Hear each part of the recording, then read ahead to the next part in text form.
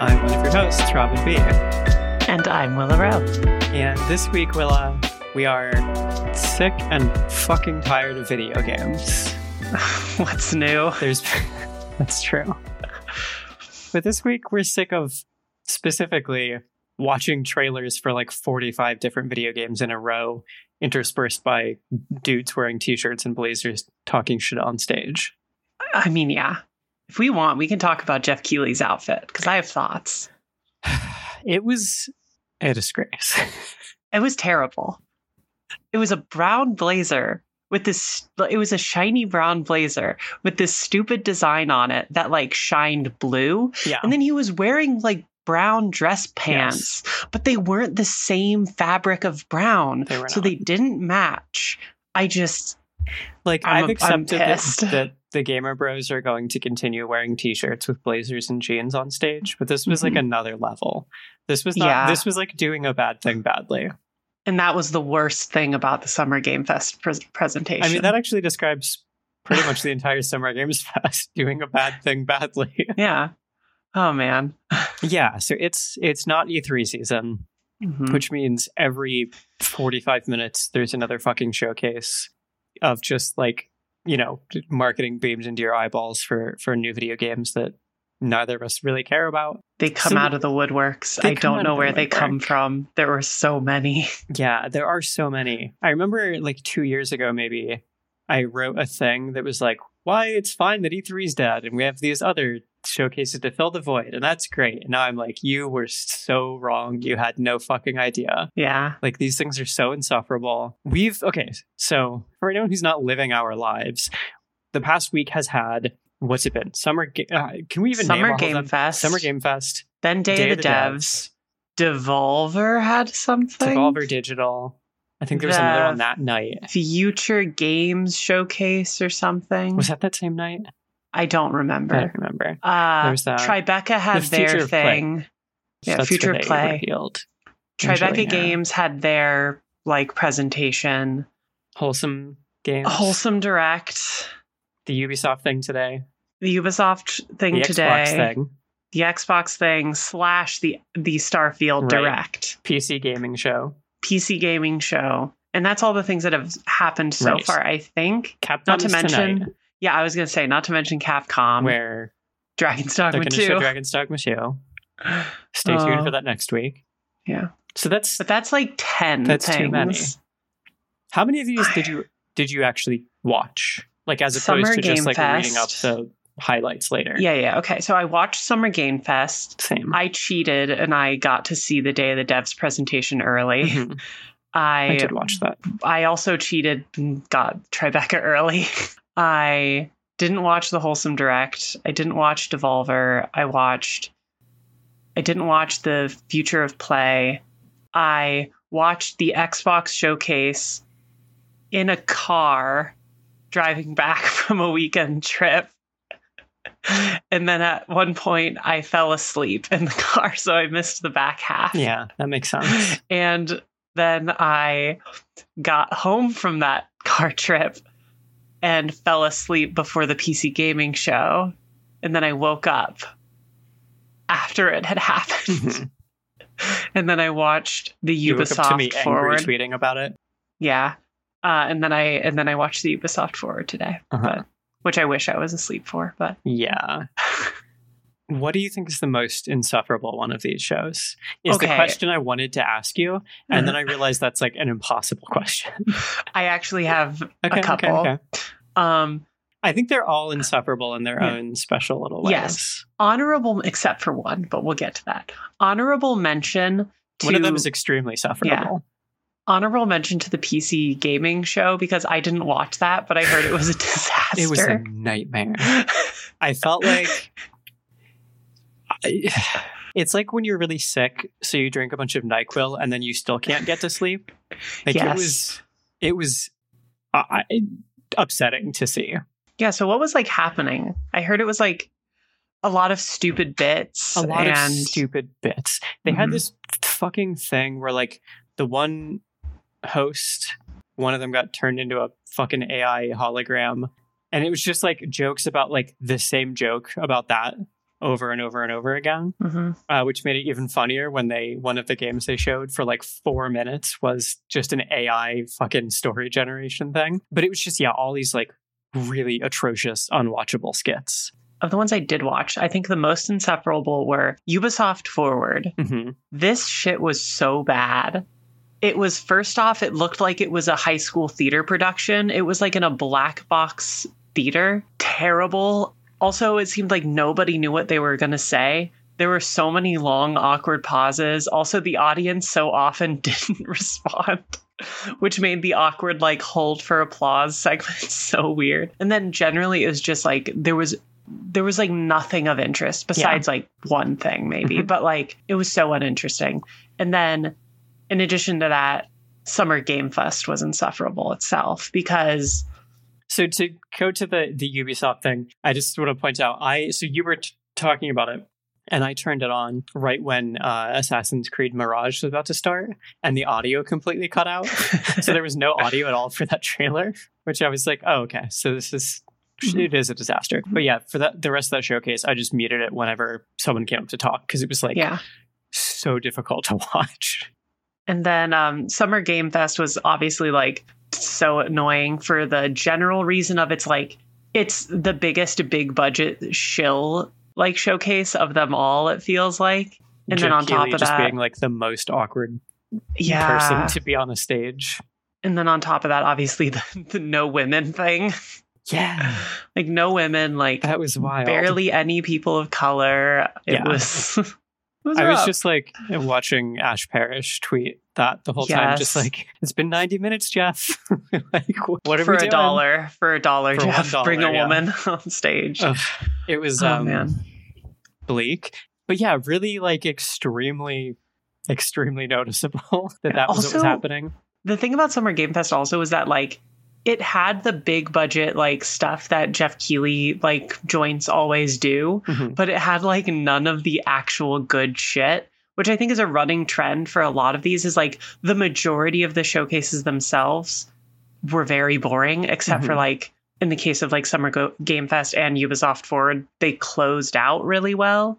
But besides that, it was just like, I'm so bored. But yeah, I think they're all bad in their own special ways. Summer Game Fest in that way that it is a big commercial that is like has aspirations. I feel bad about this one, but I find the Wholesome Direct also just like impossible to watch. Like the people who host that like genuinely seem like very cool and like whatever, but it's just like it's very weird to market yourself with the word wholesome, which obviously has like a religious and anti-queer connotation historically. And there's something that strikes me as really weird about like, this is the only showcase that's hosted by 3 women, and they need to like be quiet and calm the whole time and only talk about games that are about like drinking tea. And it's just a little like, you're just leaning so far into your shtick. It's a little much. Yeah.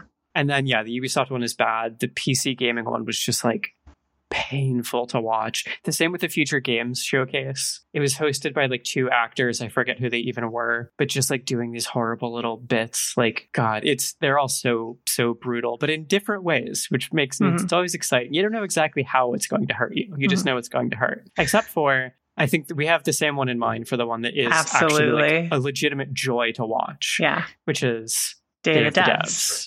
So good. It's always been good. I wish that there was space for this to be the major show. I agree.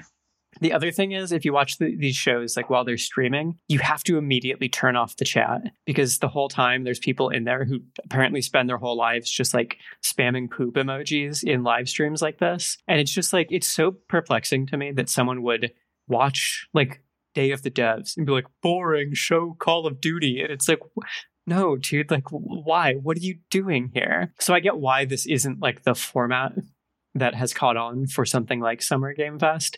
But I just wish there was room for a thing where it's like, we're going to show a handful of games. We're going to spend a lot of time on each one. We're going to have the developers tell you about them, which by which I mean the people making the game, not like the CEO of the publisher, which is the other thing that like, if a lot of these big name shows do like deign to trot out an actual human being to tell you about the game, it's like, I'm the creative director and I'm here to tell you about like what PR told me to say before I got on stage. These are just like we had a bunch of developers send in like cell phone footage of themselves talking, and I think it's fucking great.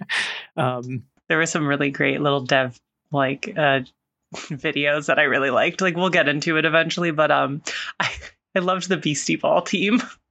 They're so perfect. They're so cute. I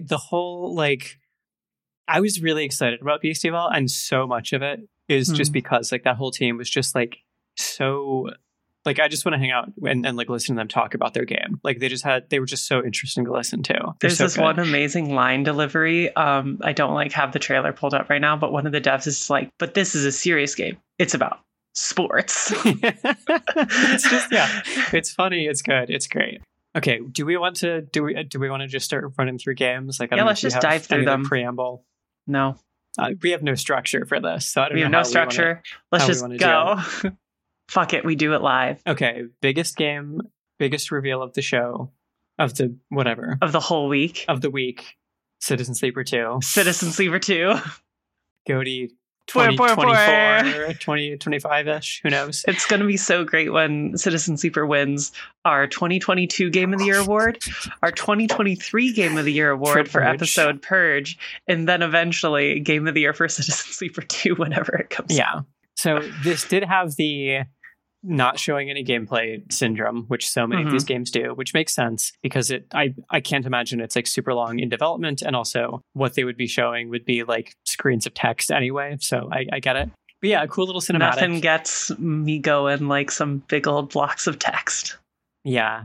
I mean, yes, but we're perverts. So Citizen Sleeper 2 is coming out at some point. I was very curious because, I mean, we both like have been following Gareth very closely. I'm assuming both reading their newsletter and like following them on Twitter and stuff. And they've been teasing this like really heavily. I had the impression that it was going to be another Citizen Sleeper adjacent thing.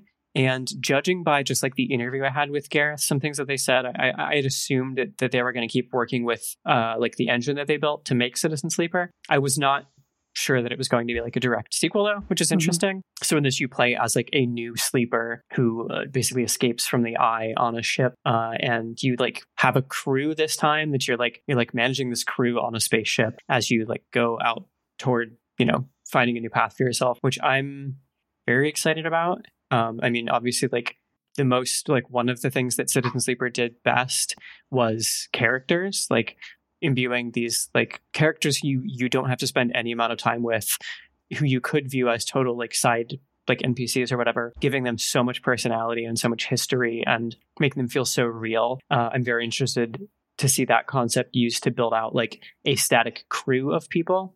I also just, I there's something about that idea of just like managing this crew of people on a spaceship that like just always excites me, and I think it's like very rarely done particularly well, but I think it's something that I'm always in for. Yeah, there was a great along with the announcement, there was a really, really great like deep dive interview that went up on Rock Paper Shotgun, and one of the things that I thought was like really interesting, again, like kind of comparing it to the interview you had with them, was they again said something along the lines of like comparing it to Mass Effect, with the idea of like this time around you have a ship of your own, you have a crew, and they're like, this isn't Mass Effect though, like it's going to be a little like gritty, and you're not going to get along with everybody. It's going to be a little more complicated than that. Yeah. And, like my initial reaction is I'm always, especially with indie developers who I really, really love, I'm always hesitant about when they do a direct sequel to something. Yeah, I had that same initial reaction too. Yeah, because like the one that I think about a lot right now that I'm like so hesitant about is Supergiant's working on Hades 2. And like one of the things I loved about Supergiant is they did a new thing every time. And so with Citizen Sleeper 2, I was originally like, oh, I don't know how you do that. Like, I don't know how you come back to this. But I was like thinking about a lot of the stuff that, you know, came out in interviews and stuff, especially like the ones with you that Game with Darren Martin said. And it's like, there is this concept of like, Citizen Sleeper itself isn't necessarily just a video game. It's like a vessel for more stories. It's the idea of it's almost like a module for tabletop, where it's like, it's a rule set and you build new modules. So it's like, it's that idea. And like, that's like kind of made me come around more to it. I think that big shift in structure as well, like, you know, narrative structure, at least. I don't know if the game will be like feel any different to play. but it's a very different setup. Like, I think I probably would feel much different about it. It was just like, you continue as the same character you played in the first one, and here's what's happening on the eye now. Like, that would be disappointing, I think. But this feels like it's clearly they're exploring new ideas, you know? Yeah. I don't think that they would make a sequel to Citizen Sleeper just because Citizen Sleeper did well if they didn't think they had more to explore with it. Just given how, like, look at the jump from In Other Waters to Citizen Sleeper. Like, you could have very easily made a sequel to In Other Waters, like, given how well that game did. But instead they did something like unbelievably different. So I think a combination of track record and what they've revealed so far about the game makes me pretty excited. Best in show.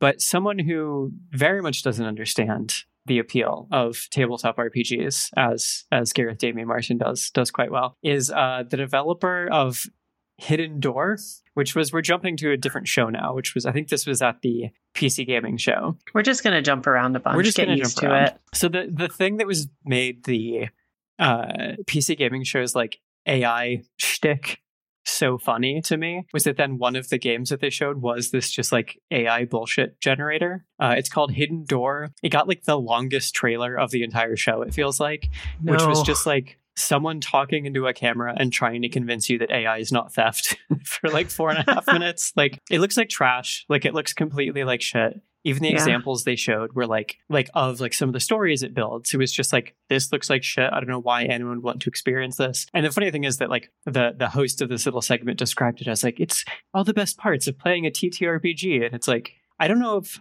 the thing that I enjoy the most about playing tabletop games is not sitting alone in front of my computer. Like, that's the opposite of what makes these things interesting. Yeah. You can't collaborate with a computer program. It's just not a thing. Yeah.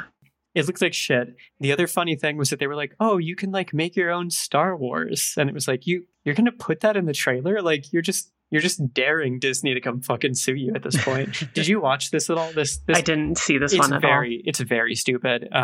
It just made me really angry to watch. Like, as soon as it showed up and it was clear that it was an AI thing, I was like, oh, fuck this. And then it just kept going. It's really perplexing that they gave it space on the show. Like, even if it didn't look like shit, like, everyone is so fucking mad at AI in games right now. Like, why would you do this to yourself? It really is like shooting yourself in the foot. Yeah, it was just so baffling. Yeah, that looked bad. In other disappointing procedural generation based games, I want to read how you have this game said in the document, which is, I mean, you're going to the next one on the list, right? Oh yeah, I am. Look at that. I literally did not even realize I was going in order. I just think this is really funny. I have not looked at the doc since we started. You wrote a bullet point and it's just, Starfield looks great, parentheses, if you're boring. I read this last night. I also remembered the bullet point for Hidden Doors. Hidden Door, lol, get fucked. Yeah, so Starfield looks great if you're boring. I think we already knew this. There was going to be a shit ton of procedural generation. Yeah, we for did. Like, the planets. Because there's over 1,000. I just don't understand that. There are some ways, I think there's like procedural generation has been used in games for a long time and like can be used in really interesting ways. I think it's at a point now where if I see procedural generation in a game, I get way less excited. I think the only good use of it in the past like 5 years is I almost said Uncharted, not Uncharted, Unexplored 2. I don't know if you played this. Unexplored 2 like uses procedural generation in a way that actually does begin to feel reminiscent of tabletop RPG structure, which is super interesting. A closer example to this would be No Man's Sky. It's a game that's about exploring this vast galaxy full of all these wild planets, and like one of the main things you do in that game is like catalog all these different life forms. And so the game uses procedural generation to like make these weird creatures everywhere you go. Like every planet looks different. You know, it makes it feel like you're exploring this vast space, which works because you are meant to be like a lone explorer. These planets are like uninhabited by like intelligent life for the most part.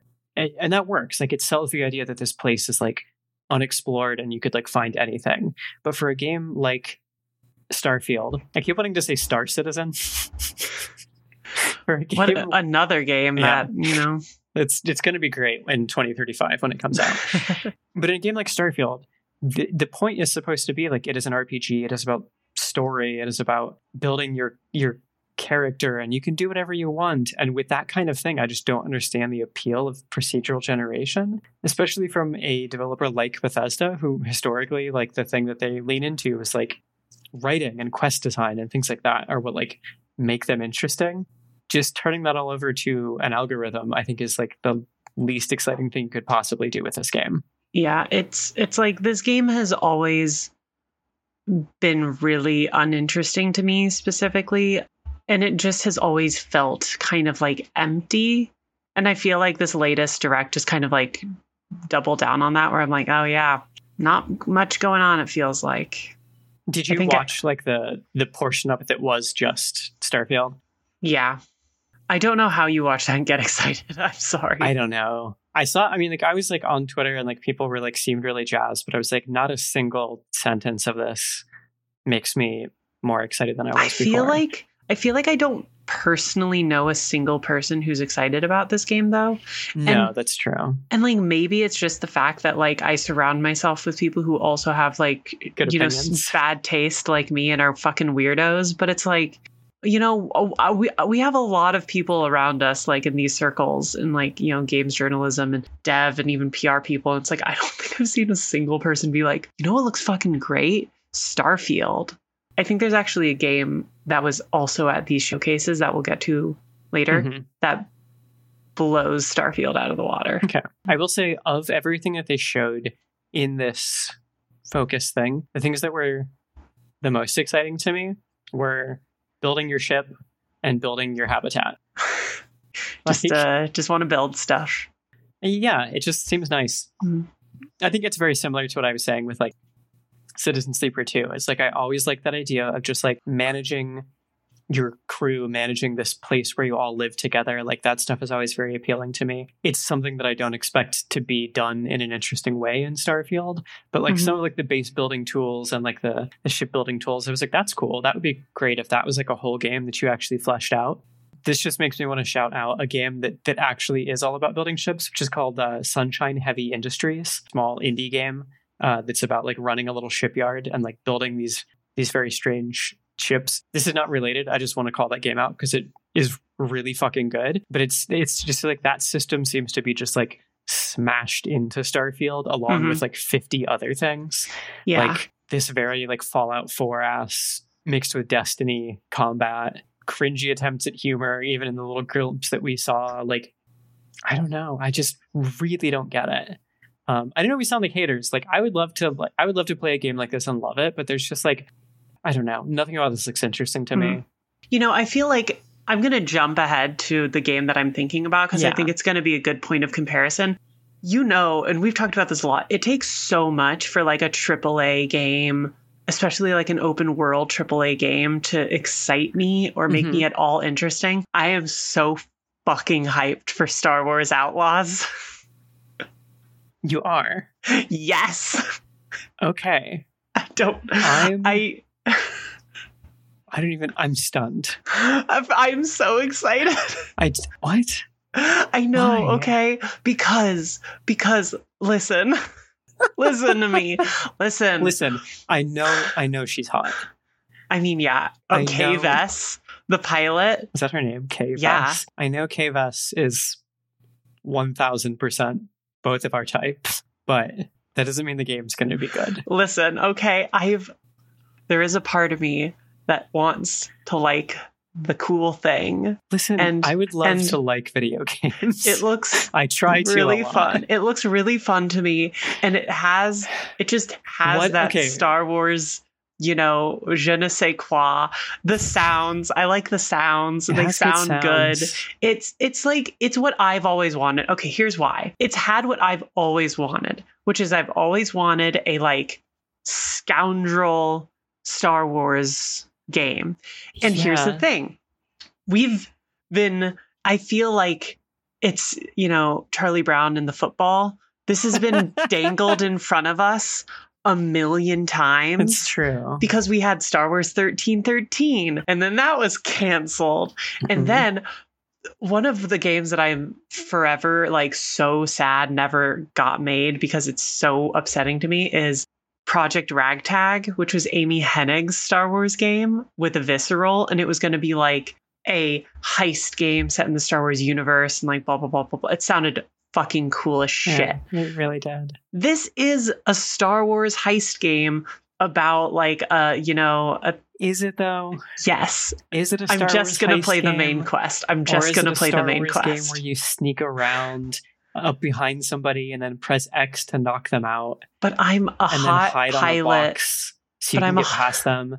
And then one of them sees you and it just turns into a thing where you shoot all of them and it feels just like every other game that's just like this ever made. I'm a hot pilot in Star Wars and I'm going to be able to do a big heist and I'm going to go from the ground and I'm going to get in my spaceship and take off and I'm going to run away from TIE fighters and I'm going to go into hyperspace. This is what writing fan fiction is for. I will say it was like it was very impressive to see the way that it transitions from these like on the ground like this little scenario in the warehouse that opened with it.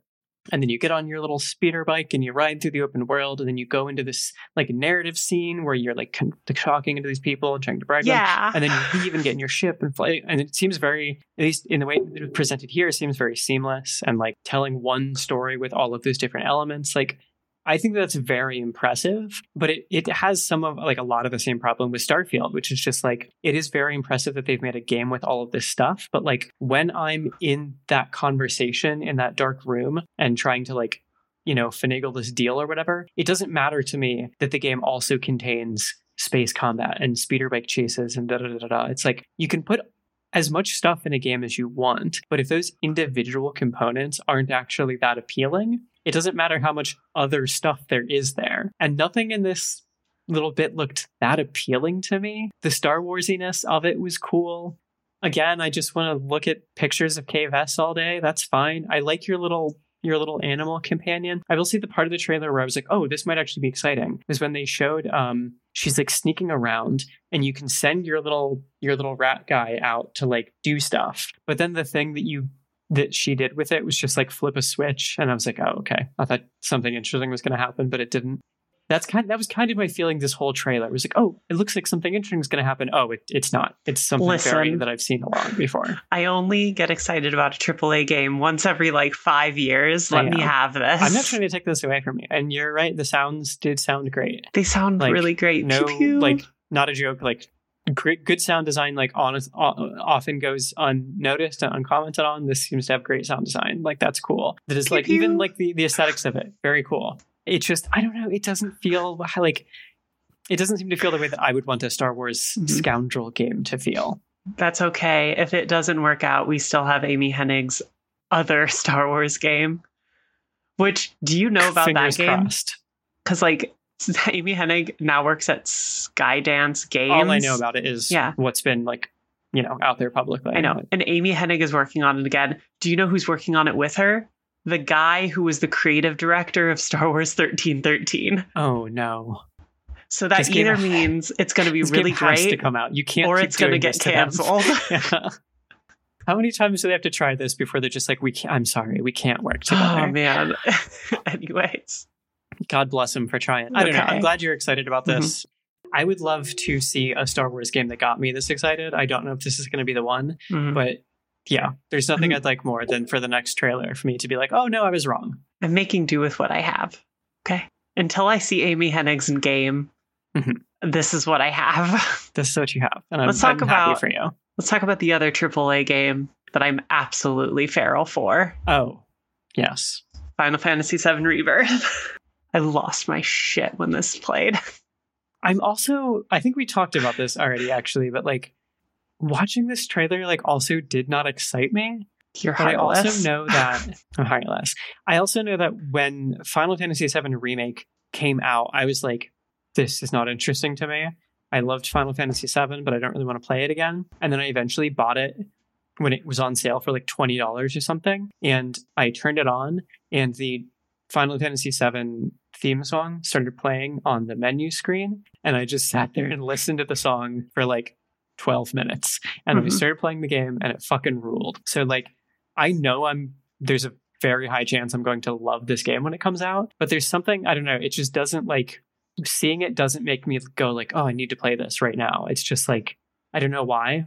Again, maybe I am dead inside, who could say? But it's just, yeah, I don't know. Mm-hmm. I was happy to see Aerith and Tifa again. I always love them, two of my favorite people. I just think like Final Fantasy VII Remake to me is the only AAA remake that justifies its existence. Yeah, totally. And Rebirth is like, I'm super excited about it. There's a lot of things in the trailer that look really cool on top of just like the regular stuff of like, we're going to ride some chocobos. I cannot wait.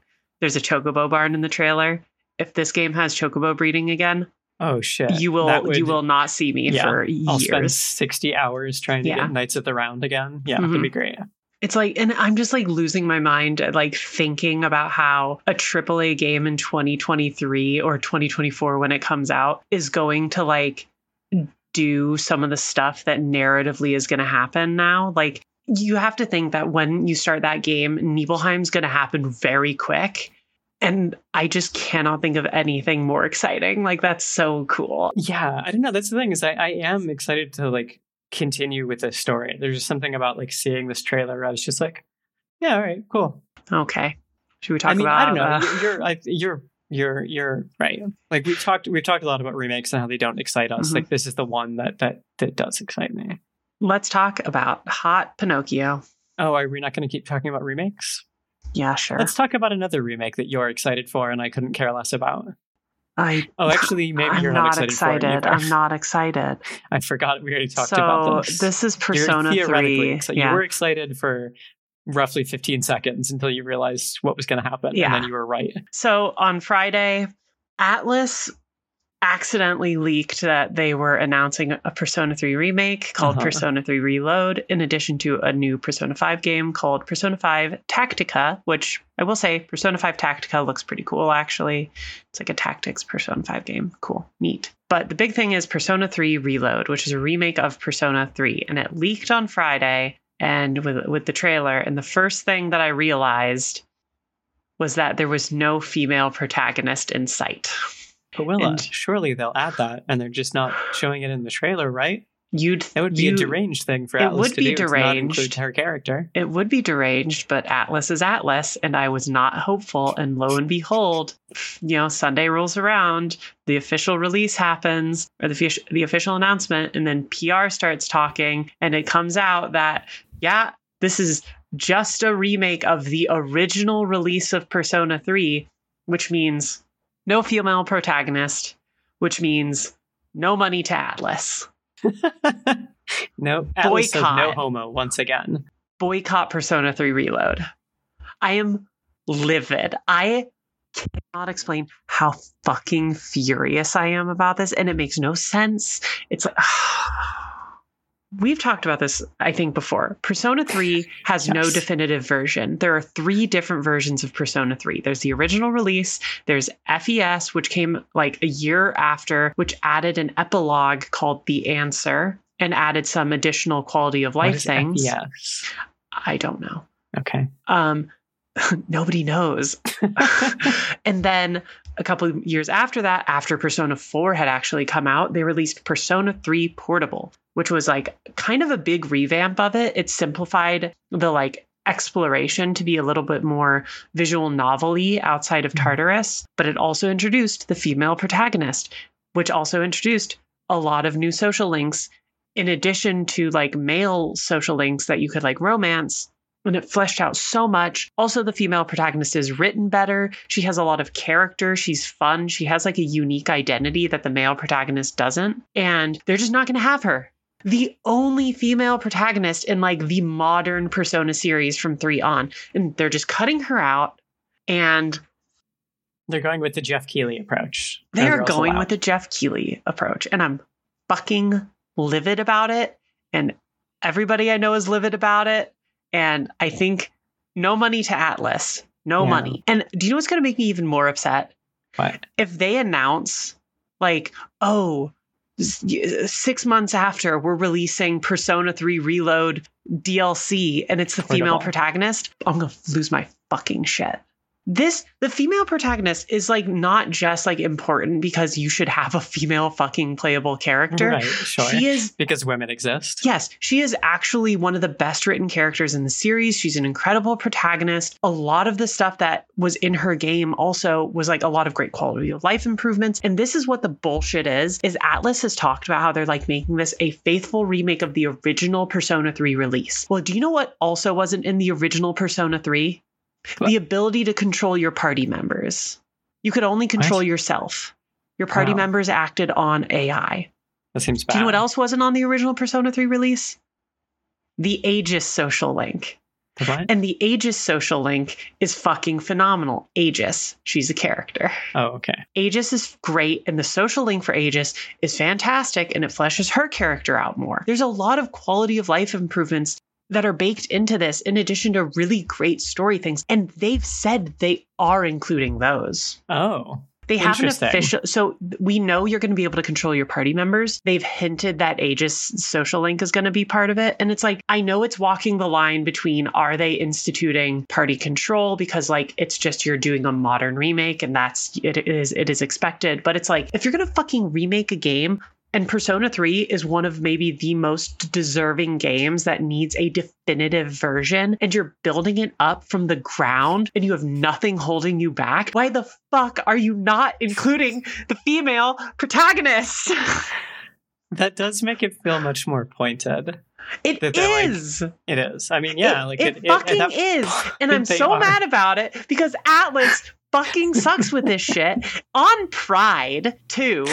And it's some bullshit. And like, listen, on top of that, they announced Metaphor ReFantazio, or well, re-announced it because this was Project ReFantasy, which is like their first new thing, in a while. It's like their new RPG. And that has a bland as fuck male protagonist who looks cookie cutter exactly like fucking the fucking Persona 3 protagonist, the male one. And it's like, what are you fucking doing? Give me a female playable character. Do I have to wait for Persona 6 in like 2027? That's not going to have a female player. It's not going to have a female protagonist. You know it won't. It's fucking bullshit. I feel like we need to have a full like Persona episode at some point, because everybody I know who loves Persona is like, I love this series so much. It's the most homophobic and misogynistic thing in the universe. Absolutely, which is bullshit. It's wild because I do not understand why it's so appealing to people. It sounds terrible. It's very homophobic and very transphobic and very problematic. Yeah, it sounds awful. And also, though, inherently, the story itself, the whole idea of the Persona games, gay as fuck. That makes it worse. Yes. It's because the creators are fucking terrible. Yeah. You know what we need to do? We need to get Tori and Noah on here because they've played Persona. They know and you haven't. I know. I haven't. And I've chosen not to because play of all Persona of these so I can yell. me. Play Persona so I can yell more about how Persona sucks, but also how it's good. I'm really upset. But anyways. Yeah, it seems very bad. I don't want to feel like this. I don't want to feel the way that you're feeling right now. So I'm not going to play these bad-seeming games that hate me. Fucking whatever. I think everybody should boycott Atlas. I'm not even fucking around. I am not going to pay money for this game. I'm so fucking mad. I'm so mad. I know. I don't know if a game announcement has made me this mad, like, ever. I mean, I can't imagine that it would have. It's just they dangled it in front of me so hard. Listen, They're doing this to you I specifically. hate remakes, and I would throw aside all of my fucking beliefs to play Persona 3 in fucking, 4K with a female protagonist. Mm-hmm. And they didn't even do it. Nope, because they don't like you, personally. Anyways, Metaphor ReFantazio looks pretty cool. Why do you do this to yourself?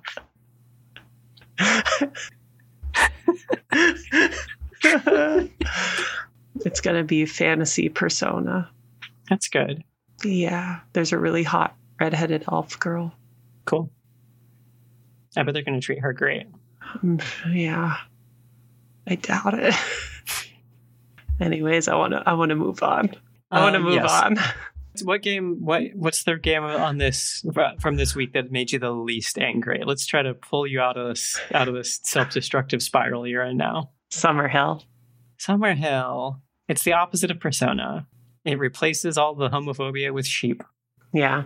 I've been wanting to talk about this game since I saw it announced. Like when I got the like ahead of time Day of the Devs, I was like, oh, I'm going to lose my shit about this game. I can't wait. You were right too. It was one of like the most appealing things that was presented. I felt this way about like, to go back to just praising Day of the Devs again very quickly, as it, like, aside from like just the wonderful way that they presented these things, it was just like every single time a new game came up, it was like surprising and interesting in a different way.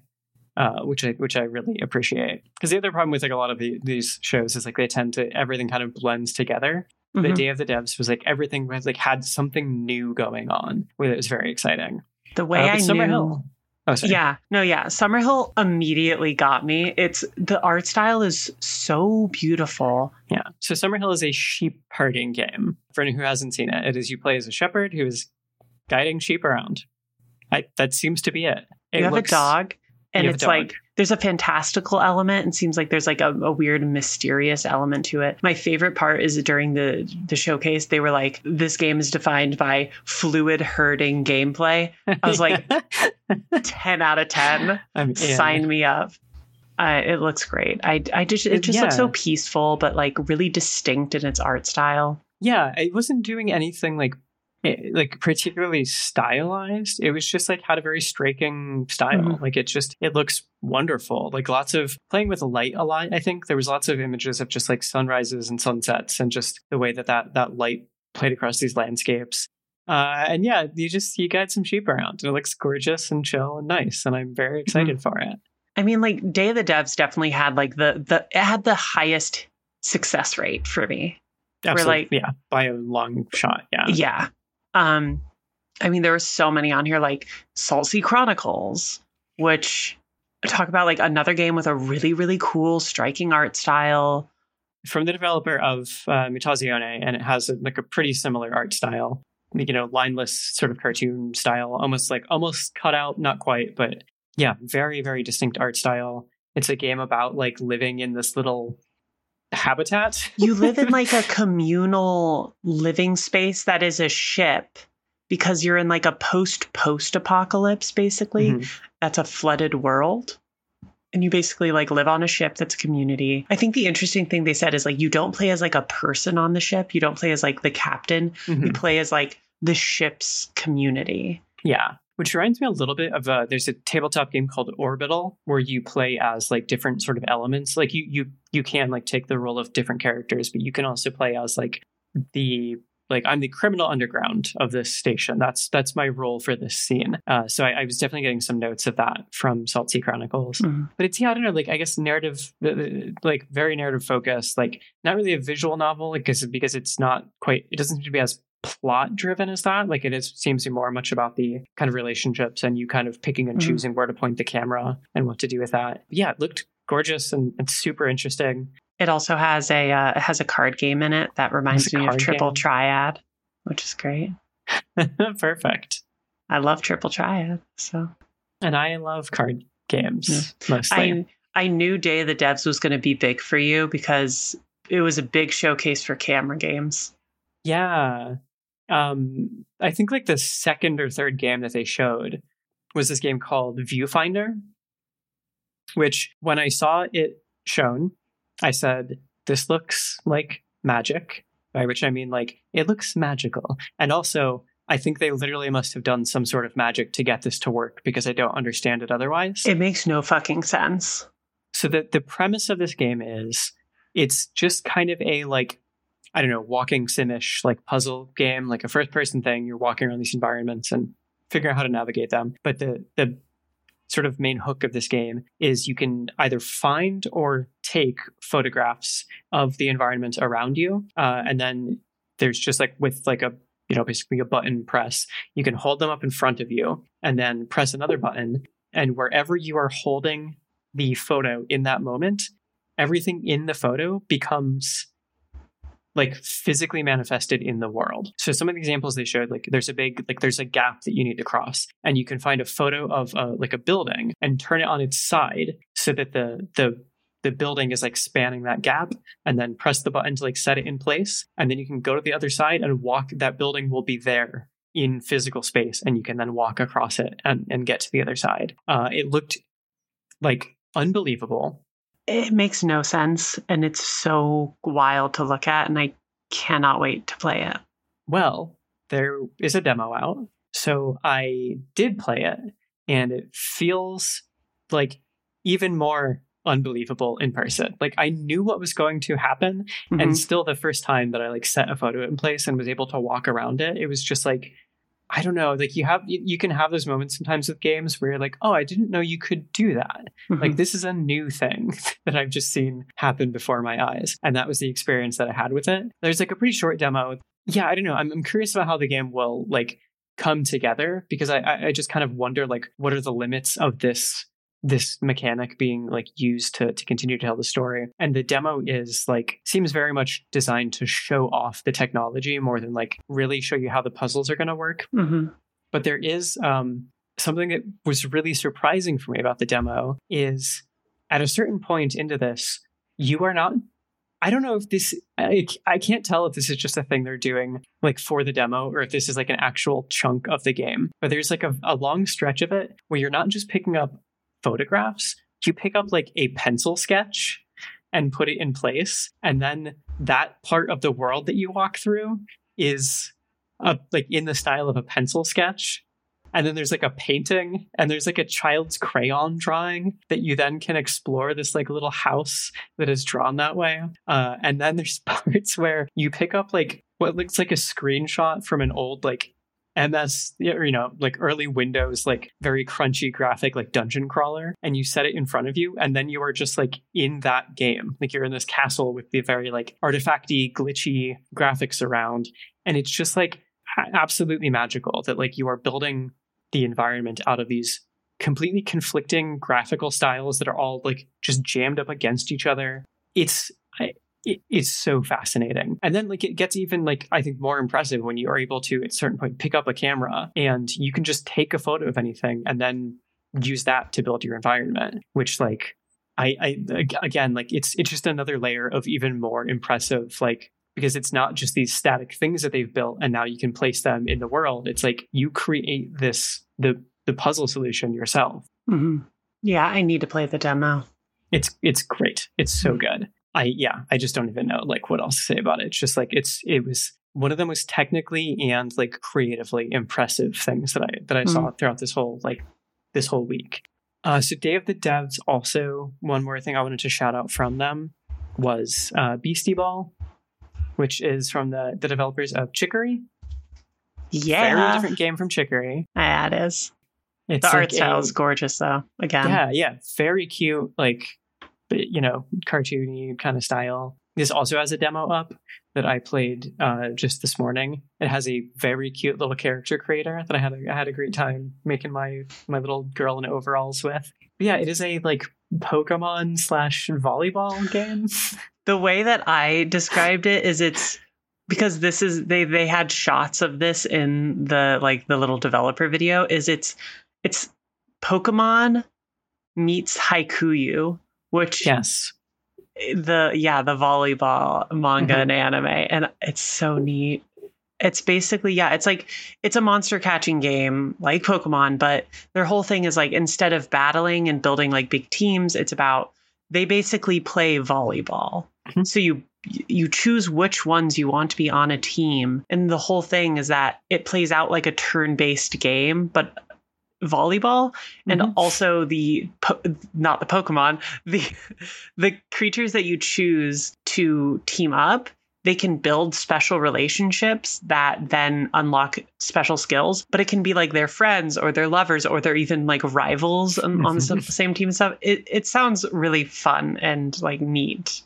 Yeah, there is a point in the demo that I played where there's some character I think asks you what do you like your opinion on sports anime? And one of the answers was something like I've never heard of it, or whatever, or I don't believe in sports anime, I believe was the answer. And I picked that one, and the response was like, "Well, you better start believing it because you're in one." Oh my god, yes. That's amazing! It's very cute. Liza P came out with a demo. Liza P came out with a demo. You can play as Hot Pinocchio. I did play as Hot Pinocchio. I just think I told you this already, but I just think it's really funny. I was sitting. Unbelievable. It's unbelievable. I do not understand This this is woman. the best continuing like segment of our podcast is trying to understand Zoe. Impossible. Which like I've been trying to do for like 8 years. I've been trying to figure out her and it just still isn't happening. But we were sitting and just watching TV. She looks up from her computer because she was doing something. She was like, what's that new Pinocchio game? And I was like, do you mean Lies of P? She's like, yeah, I want to play it. She's like, I'm going to play like 100 hours of it. I'm like, it's like Dark Souls. She's like, I don't care. It looks cool. And like, you got to play as Hot Pinocchio. It's like, what the fuck? You've never had an interest in any game like this. Like we did play Elden Ring together, but like I played it and I'm like, you've never played Dark Souls. You've never played Bloodborne. Like you have a hard time sometimes with like games that are so explicitly about difficulty. But Lies of P apparently is good. Is one Timothy Chalamet looking ass Pinocchio. It makes no sense. And I cannot wait. I will buy this game. Funny. I will buy this game to see what she thinks when she plays it. Yeah, absolute perplexing. I played the demo. I think I'm just not interested in Souls-like games that are not actually made by FromSoft anymore. Yeah. It bums me out that like Dark Souls is like the most influential game of the past like 20 years, but the only lesson that anyone seems to take from it is like, what if it was really hard and like really grisly and dark and like, bleak? I think there are so much more interest. Like that is the least interesting element of Dark Souls. The difficulty serves a purpose there. Like it does something for the game, which I think a lot of games that just take the difficulty element don't do that. Even then, I think there are more interesting things to it than the difficulty. I think From Software has the benefit of they're the only people who have made literally Dark Souls. Mm-hmm. So they're also the only developer who knows how to make games better than Dark Souls or make interesting variations on it. Yeah. Because like everybody else sees Dark Souls and you can understand it to an extent, but you didn't make it. And so It's like you make something like it. So you have Bloodborne, but it's Pinocchio and stuff. Whereas with From Software, they're like, we are going to take a key mechanical core of this game, of this formula, and we're going to either take it away completely to like create something fascinating and new, or we're going to like add something wild to it that breaks it in a different way. And it's like they're creating interesting like innovations on a key formula. That's why like Bloodborne was fascinating because it was like we've made, at that point they had made 3, they did Demon Souls and then Dark Souls 1 and 2, and it's like we're going to make something interesting by like everybody thinks Dark Souls is about learning enemy patterns and like learning when to strike. Bloodborne is going to be speed. We're going to say you have no shield, you cannot block, you cannot defend, you need to be aggressive. We're going to break that. We're going to break the player. And then they went back to Dark Souls. And then the next thing they did, they were like, okay, Dark Souls as a formula and even Bloodborne is about creating builds. And it's about using the builds and skills to create a path through the game, semi-breaking it. Like you have a way to like play with the game. And they're like, what if we took that option completely away from the player and we made a game about that leans hard into the idea of you need to perfect combat. Mm-hmm. So they made Sekiro. I also love that progression was like, okay, well, everybody uses their shield a lot in Dark Souls. So in Bloodborne, we're going to take that away and make it so you can only dodge. And then for Sekiro, they were like, well, everyone's dodging a lot now. So let's take that. Like you can still dodge, but like you shouldn't in most cases. Yeah. It's like, no, you need to stand there and wait until you're about to get sliced in half before you react at all. And then like, obviously it was like Dark Souls kind of is the like modern kind of epitome of a Metroidvania. Where it's like, okay, it's about going through places and learning to open up new areas and blah, blah, blah. It all turns back on itself. And they're like, and there's only one path through a Dark Souls game. You have to go through the same progression of bosses besides like a couple optional things. Like it is a linear progression. They're like, what if we just said, fuck that, and we made it that you could do literally anything you wanted? And it's like they're doing interesting things with it, where I think still to this day, other people who make Souls games typically are like chasing From Software. That's true. Yeah, the sort of knockoffs seem to be aiming at what they see FromSoft already doing, but they haven't taken the same path there. So the lessons they take are less. I just think like the sense of space and the sense of history are so much more interesting in FromSoft's work than like basically anything else. I wish that was what people were taking away from it was that. I don't think Lies of P is doing that. I think they're going for the more direct route. If that's your thing, this seems like a good one of them. I don't know. Another game I did want to point out is A Highland Song, which is on the Tribeca official selection. And so at time of recording, I have not actually played it, but I will be going hands-on with it later this week. So I'll touch back on this when I've actually played it. But this game looks really cool and pretty. It's like it has elements of music in it, but it's like a 2D, side-scrolling adventure game about being in the Highlands. It looks really cute, and I like it. Yeah, it does look really cute. Yeah. To go back slightly, the game Jusant, whatever. Jusant? It is the climbing game. Oh, from Don't Nod. Yes. Which also has a Steam demo, by the way. Okay. So I played it earlier. There's definitely some complications. Like it's a game about climbing. Like you start at the bottom of this giant pillar and you are trying to climb your way up to the top of the pillar. And it is using like the techniques of actual like climbing, like balleting, where it's like the controls are literally like your left trigger is hold on with your left hand and your right trigger is hold on with your right hand. And you are like looking for handholds the whole way and trying to decide when to jump and when to like, push yourself off the wall to get distance like that. Like it's very interesting. I played it like just before we started recording. There's definitely some trickiness of it, like things that should be handholds. It's like doesn't recognize are, or like it'll make a weird guess as to where you're trying to go with your hand. So yeah, the controls feel a little wonky still. But really interesting idea. I really love the idea of a game that's about climbing. That's really fascinating to me. In general, a game that is about moving through an environment for its own sake. Like the point is that movement. It's not like you're there to find the treasure or you need to traverse this to like get to the combat parts. It's like, no, the point is to move. It's to be like very deliberate about where you're using energy and like which routes you decide to take. I think it's fascinating. It's a really pretty looking game. When it works, like I'd say like 90% of the time it like worked and flowed really well and it feels great. When that breaks, it's really frustrating. Like there was a point in the demo where I got stuck for like so long because it wanted me to like, I was holding on to a particular point and it wanted me to jump up to the next handhold. And I just could not get my character to grab onto the thing they were supposed to. And then I just kind of like shimmied over a couple inches to the right and tried again. And it finally, like they were able to grab it for like no reason. So there is some like, sort of bugginess, I guess, around that, like where it is willing to accept your inputs or whatever. But I think it's really fascinating. I'm pretty excited to like play more of this game. I don't know. It was one of the more like interesting looking ones, and then it actually has kind of a really unique gameplay to back it up, which I thought was fun.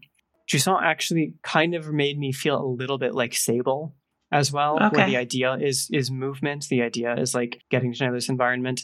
From what I saw so far, it's like the environment, there's not as much interesting stuff going on there, but the movement itself was still really, really nice.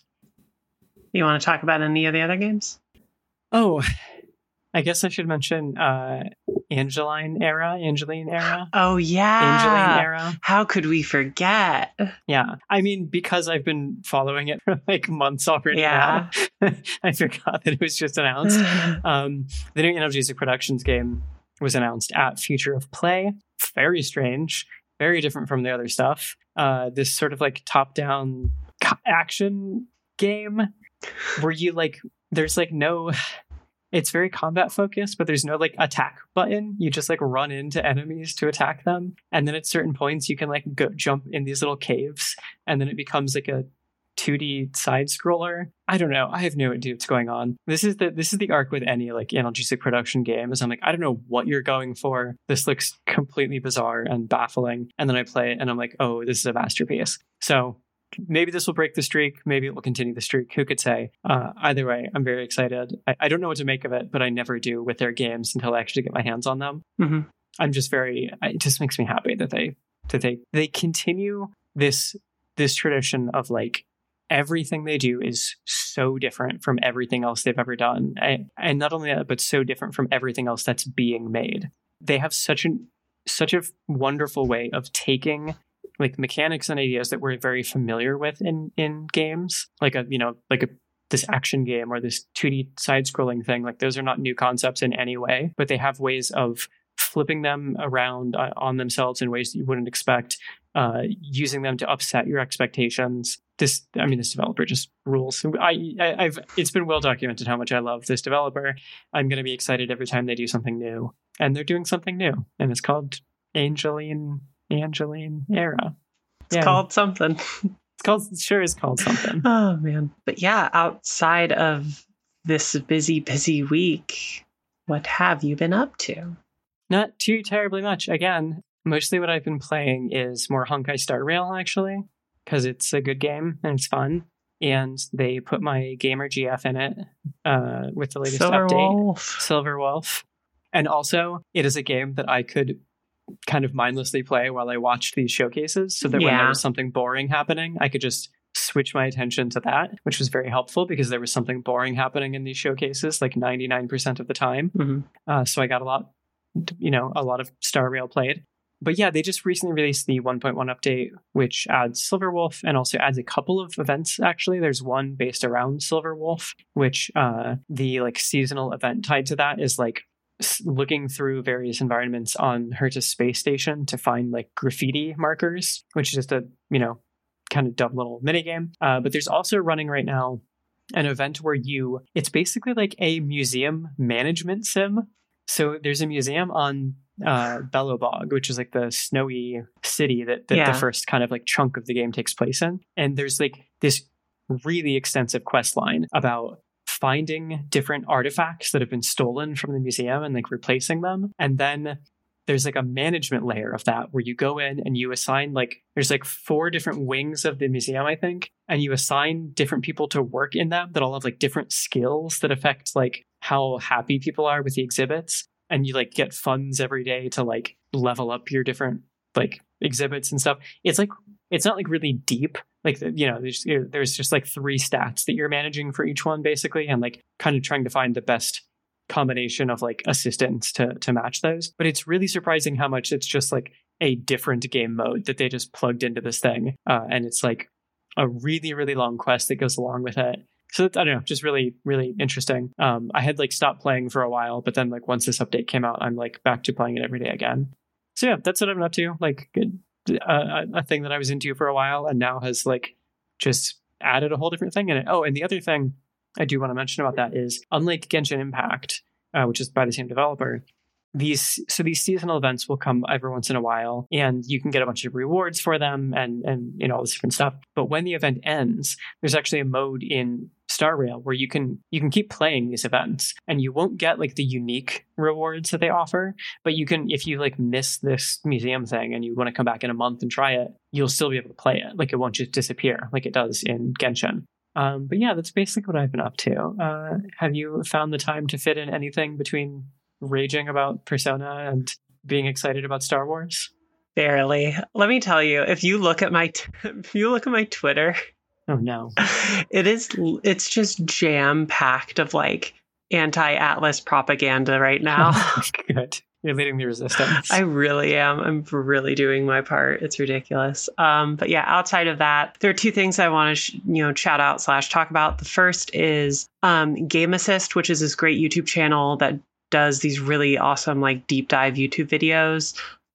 They have a new video out called Making a Monster, Power and a Pandemic Perspective on Vampire. This is an hour-long video where they talk basically about, they use Dontnod's Vampire game as a way to like talk about the idea of how like healthcare and medicine relates to like, social power and fear and the way monsters work. It's really cool. I highly recommend it. And the other thing is that in addition to this week being like the busiest week of games, Sunday was also Tony night.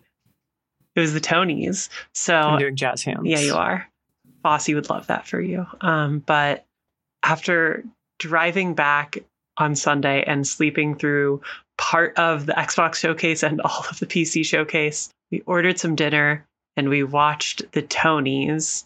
And these Tonys were fucking wild, because I don't know if you've like heard about this debacle. Obviously, the WGA is striking right now, and, you know, support the WGA, support the union. But one of the things about that is that because of that, the Tonys weren't going to be able to be broadcast, because the WGA union writers write the like script and stuff. So they weren't going to be able to do it.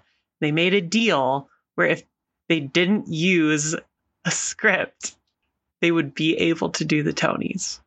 So what happened is there were no bit, like they didn't really do stupid bits, which was great. Damn. This caused a lot of things. There were pros and cons. The Tonys usually have a huge opening number, like a really cool opening number. They had one this year, but it was more dance focused, which is cool. It was cool to watch, but it was much shorter and it wasn't as showy because it didn't have song and dance. That was sad. What was great is that there were less bits. I hate bits in awards shows. Fuck off. I wish PC Gaming Show could have gotten that memo. But it did mean that literally every time a presenter went up, they had to kind of like improv everything. It's incredible. Which led to some like objectively just hilarious, stupid shit. And it was great. And then, but it also added a really cool layer of, because they didn't have all these bits and stuff, it gave more space for the shows to actually shine during the award season. They had way more performances than they usually do of musicals, including musicals that weren't nominated or musicals from like older years that have new, you know, stars in it or something. And then in addition to that, when they talked about the plays and the musicals both, they had like these little documentaries that they made. They like, you know, talked about with the director or writer and showed like news clips and like parts of the performance. And it focused a lot more on the actual shows, which was really, really cool. And then in addition to that, it was a pretty good spread of awards. Like the awards there was no sweep this year. Like one show didn't take everything, which I'm more of a fan of. It means like the awards were spread out more. There were a lot more interesting things in general.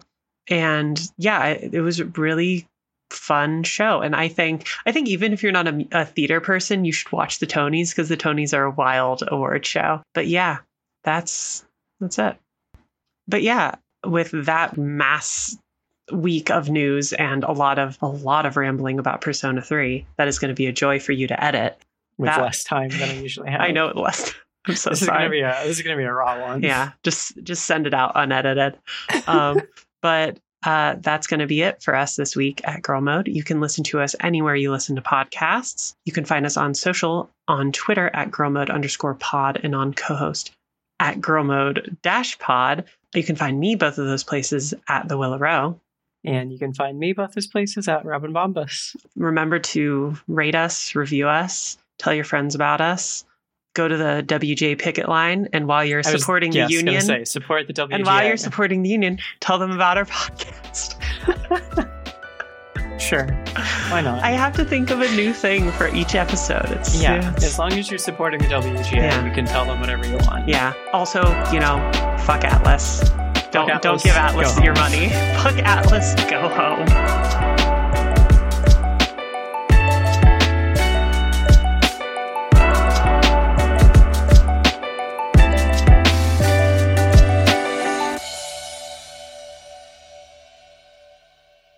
We want when you want to clap.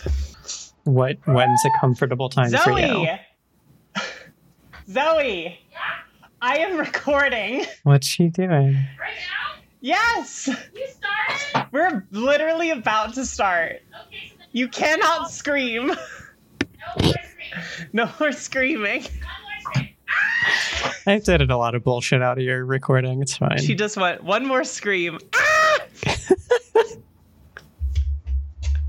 Gotta get it out of your system somehow. You gotta get out. Do you need to get a scream out? I'm okay. Ah! I don't scream. I'm repressed. Doesn't make you scream. That's different.